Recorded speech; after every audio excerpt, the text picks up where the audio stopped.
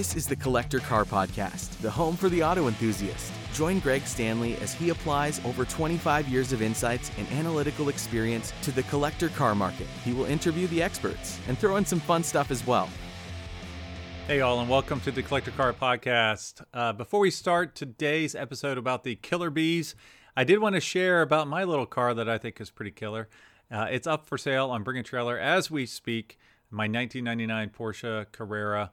It's been a great car. I've had it for a number of years. I absolutely loved having this car, and it's just time to move on. It's a great car to buy. I fixed all the little things that are a concern with 996 Porsches. The IMS bearing, it's got a new clutch, new wheels, new tires, new starter, new coils, all sorts of cool stuff. But it's a beautiful little car.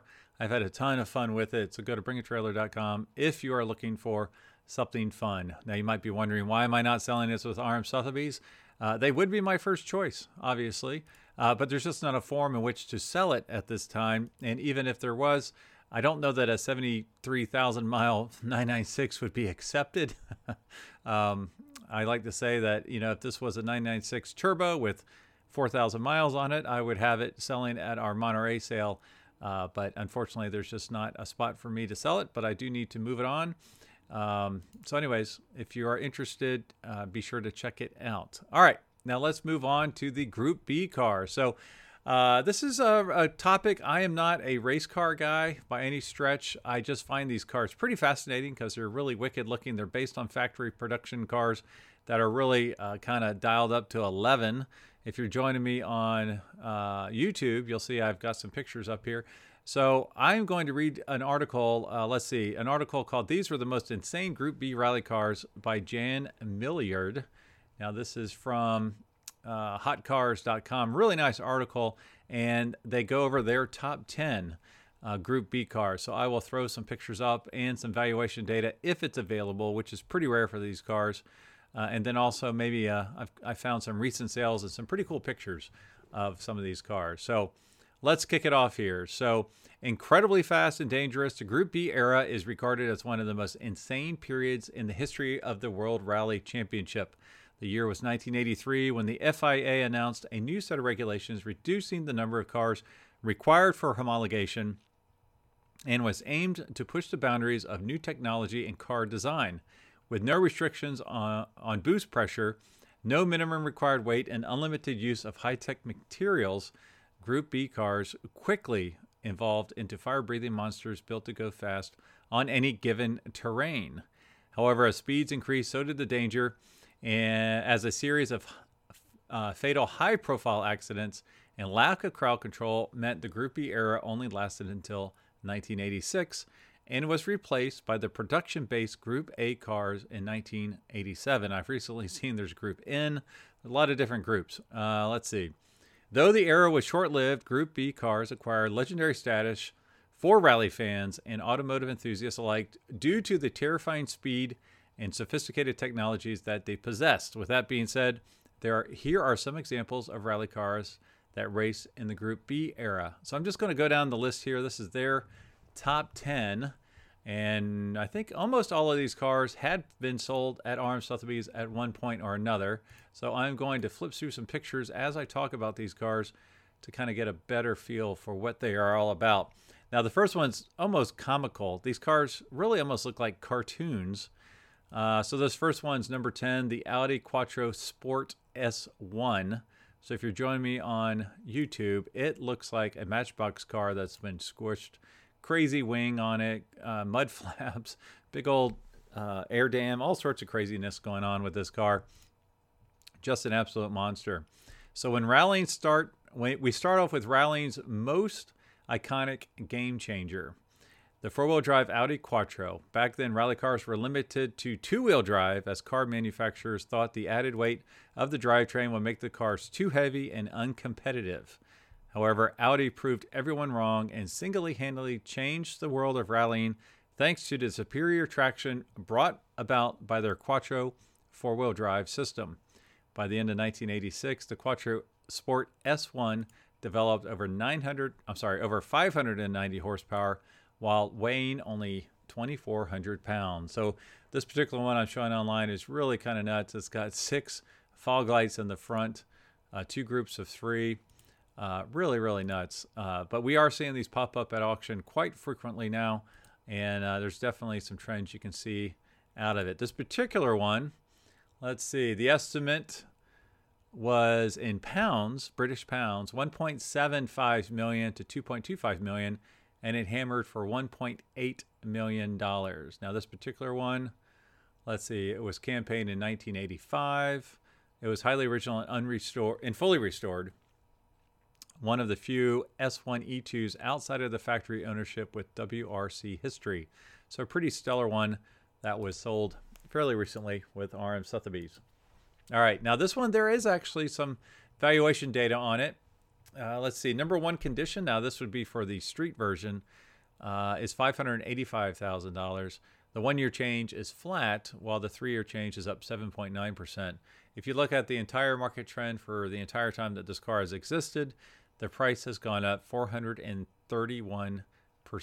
So it definitely has seen a lot of interest grow in these cars from a collectability standpoint over the last few years.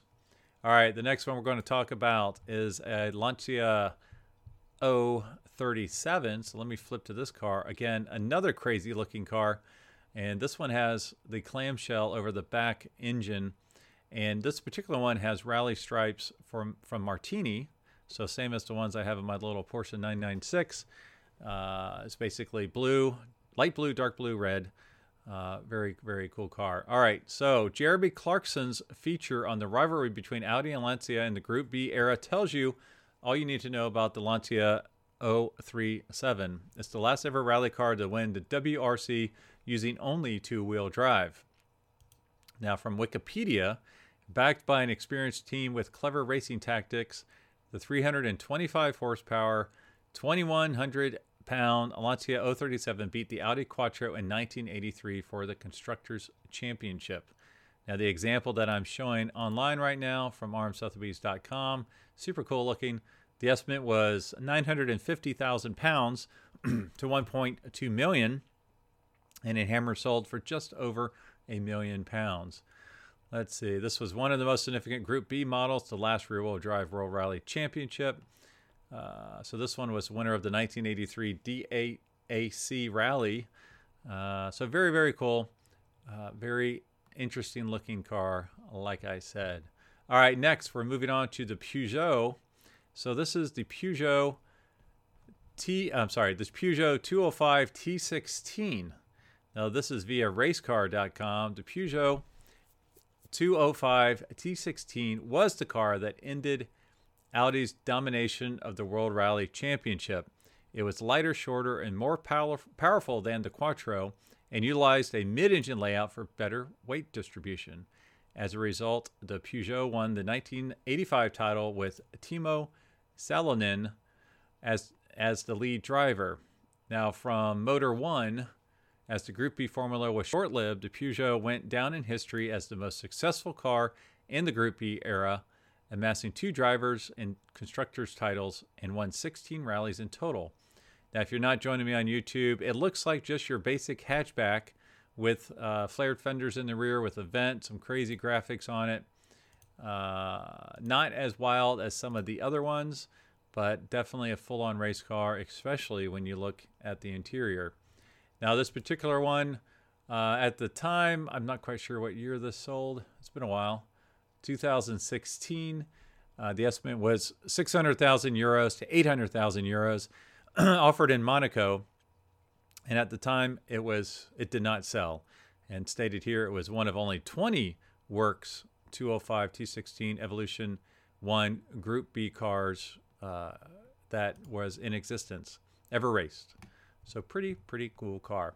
All right, the next one is one I actually like a lot. You know that I like Fords. This is a Ford RS200. The one I have online is a picture from 2022.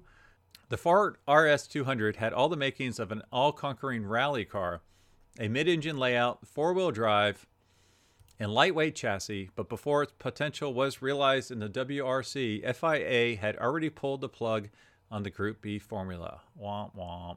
Yeah, that kind of sucks. You make the car for a particular race series, and then it gets discontinued before it even starts, before it can even race. All right, let's see. The third place finish in its debut saw the potential of the RS200 into competing with the likes of the 205 T16, but eventually the series of accidents the car got into contributed to the demise of the Group B era. So this is definitely one of the killer bees. Now, a few years ago, actually many years ago, I interviewed Jason Priestley from Beverly Hills 90210 when he was racing cars. And I met him when he was racing a 1995 Mustang Cobra R at Road Atlanta, and actually interviewed him for a magazine. And he owned one of these, and it's my understanding he never really drove it. He just kind of had it in his garage. I think they're really good looking, bodied by Ghia. Again, short wheelbase. It's got crazy fog lamps in the front, 4 in a row. Actually larger than the headlights, 2 hella lamps down in the bumper, integrated. Clamshell back rear engine, pretty iconic. I mean, a very special car. Now, this particular one did not have an estimate on it, and some of the bullet points from RM Sotheby's listing here. An icon of 1980s performance and power, one of the rare breed of homologated road cars from the heyday of Group B racing. This particular one is understood to be one of only 57 RS200 models made in right-hand drive, according to the Ford RS200 database. Powered by the Cosworth engineered turbocharged 1.8-liter motor, upgraded from new to deliver 350 brake horsepower, an extra 100 brake horsepower compared to the standard. So very, very cool car. I think it looks pretty good. If you can ever see one of these or want something special in your collection, I would recommend one of these highly. And I believe they trade for anywhere from $350,000 to $500,000 out of my price range, but not super crazy when you consider what a lot of these other Group B cars sell for. Super, super cool. All right, next we're moving on to the sixth one in this list, the Renault 5 Turbo. Again, this is a funky little car. It looks like a little hatchback that's been widened in the back. Again, a lot of fog lights on the front. Very, very cool looking tiny car. All right, so built originally as a Group 4 car, the Renault 5 Turbo rally car was very different from its road-going counterpart, as the competitive version had a mid-mounted engine and rear-wheel drive compared to the production version's front engine, front-wheel drive. The Renault 5 Turbo was designed by Bertone, and the mid-engine layout was inspired by the all-conquering Lancia Stratos of the early 1980s. It was also the concept that inspired Renault years later to release the Clio V6. Very cool little hot hatch. All right, next, and I don't believe I have a picture of this one, so I'll keep flipping on the Renault. Let me make sure. Is the MG Metro 6 R4. I had never heard of this car before. I did the research for this. So the MG Metro was a bestseller during its time in production, but the 6-cylinder rear-engine 4-wheel drive version built for Group B was a different kind of monster. It developed over 410 horsepower and competitive spec back in 1985 and was built by none other than the Williams F1 team. Very, very cool. No price comps on this one, unfortunately. All right, we have 4 more to go. I do not have a picture of this next one. This one really surprised me when I learned about it. It's the Mitsubishi Starion 4-wheel drive. So Mitsubishi's successor to the Lancer 2000 Turbo was supposed to be the Starion 4-wheel drive, a rally car based on the Starion sports car that the Japanese marque built during the 1980s. The rally version sported shorter overhangs and used more conventional headlamp layouts compared to the road-going version's pop-up headlamp. It developed over 350 horsepower and weighed just a little over 2,100 pounds. It could have taken flight to Peugeot, Audi, and Lancia in the Group B era. However, before it was homologated for competition, the FIA had already banned Group B cars, and the potential of the Starion 4WD was not realized. All right, the next one, I also do not have a picture, but I'm going to throw one up that's fairly similar. It's the 288 GTO. So this is a big car, big Ferrari, worth a lot of money today. But, it was originally designed for other purposes. Now, what I did not know is there was another Ferrari, the picture I'm about to show you here, the 308 GTB, apparently was used in Group B as well for a little while. So I'll flip through those pictures while I talk about the GTO. Same as the Starion 4WD, the Ferrari 288 GTO sadly never proved its worth in the World Rally Championship due to the abrupt end in 1986. It would have been fascinating to see Ferrari in rallying, as the Italian marque usually competed in only sealed surface events. Interesting way to put that. Had the Group E era continued, Ferrari intended to produce 20 288 GTO evolutions for homologation purposes. However, the project later on morphed into one of the greatest in history, the Ferrari F40. All right, got two more here. This next one is the Opel Manta 400. I do have a picture of one of these that was sold in 2012 by RM Sotheby's. All right, this one looks more like a sedan that's been converted for rallying. While it was not as competitive as its rivals in Group B due to its obsolete front-engine rear-wheel drive layout, the Opel Manta 400 was still one of the most technologically advanced cars of that era. The car made full use of Kevlar body panels and developed over 275 horsepower in competition form. Unlike other Group B cars, the Manta 400 saw continued use in other national competitions. Interesting. And was used by Jimmy McRae to win the British Rally Championship. All right, that's pretty cool. So this car is pretty wicked looking. Again, it has the 4 fog lamps up front. Pretty cool looking. Let's see, 275 horsepower, inline 4-cylinder engine with dual Weber carburetors, 5-speed manual transmission. This particular one that was sold was driven on the 1984 Monte Carlo Rally. All right, so estimate on this one back in, 2012 was 100 to 120,000 euros. All right, the number one car on the list from Hot Cars is the 1985 Lancia Delta S4 Group B works car. Now, this one I do have some valuation data for. Again, very aggressive, crazy-looking hot hatch. All right, so let's see. Last but not least, the very car that ended Group E era once and for all. Let me see if I can speak English here. The Lancia Delta S4 was the successor of the rear-wheel drive 037 and now featured a four-wheel drive mid-engine layout similar to the successful Peugeot 205 T16. Now, in the picture I'm showing right now, the whole engine seems like it's hanging out of the back. It's such a crazy car. All right. It had twin-charged engine, meaning it had a supercharger and a turbocharger in its 1.8-liter four-cylinder power plant, which developed over 500 horsepower in competition trim. It only weighed just over 1,900 pounds, 1962, thanks to a tubular space frame construction and Kevlar body panels. Ultimately, the insane power and lightweight frame it had led to Henry Tovolnay's fatal accident in 1986, where the car burst into flames when it plunged down to a ravine. The accident led to the cancellation of the Group B rally cars and effectively put the golden era of rallying to an unfortunate end.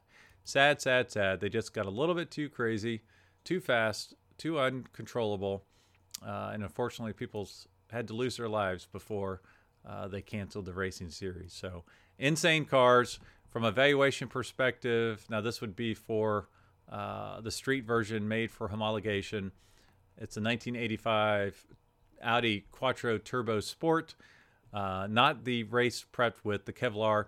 Number one condition, $132,000. 1 year change up 12.8%.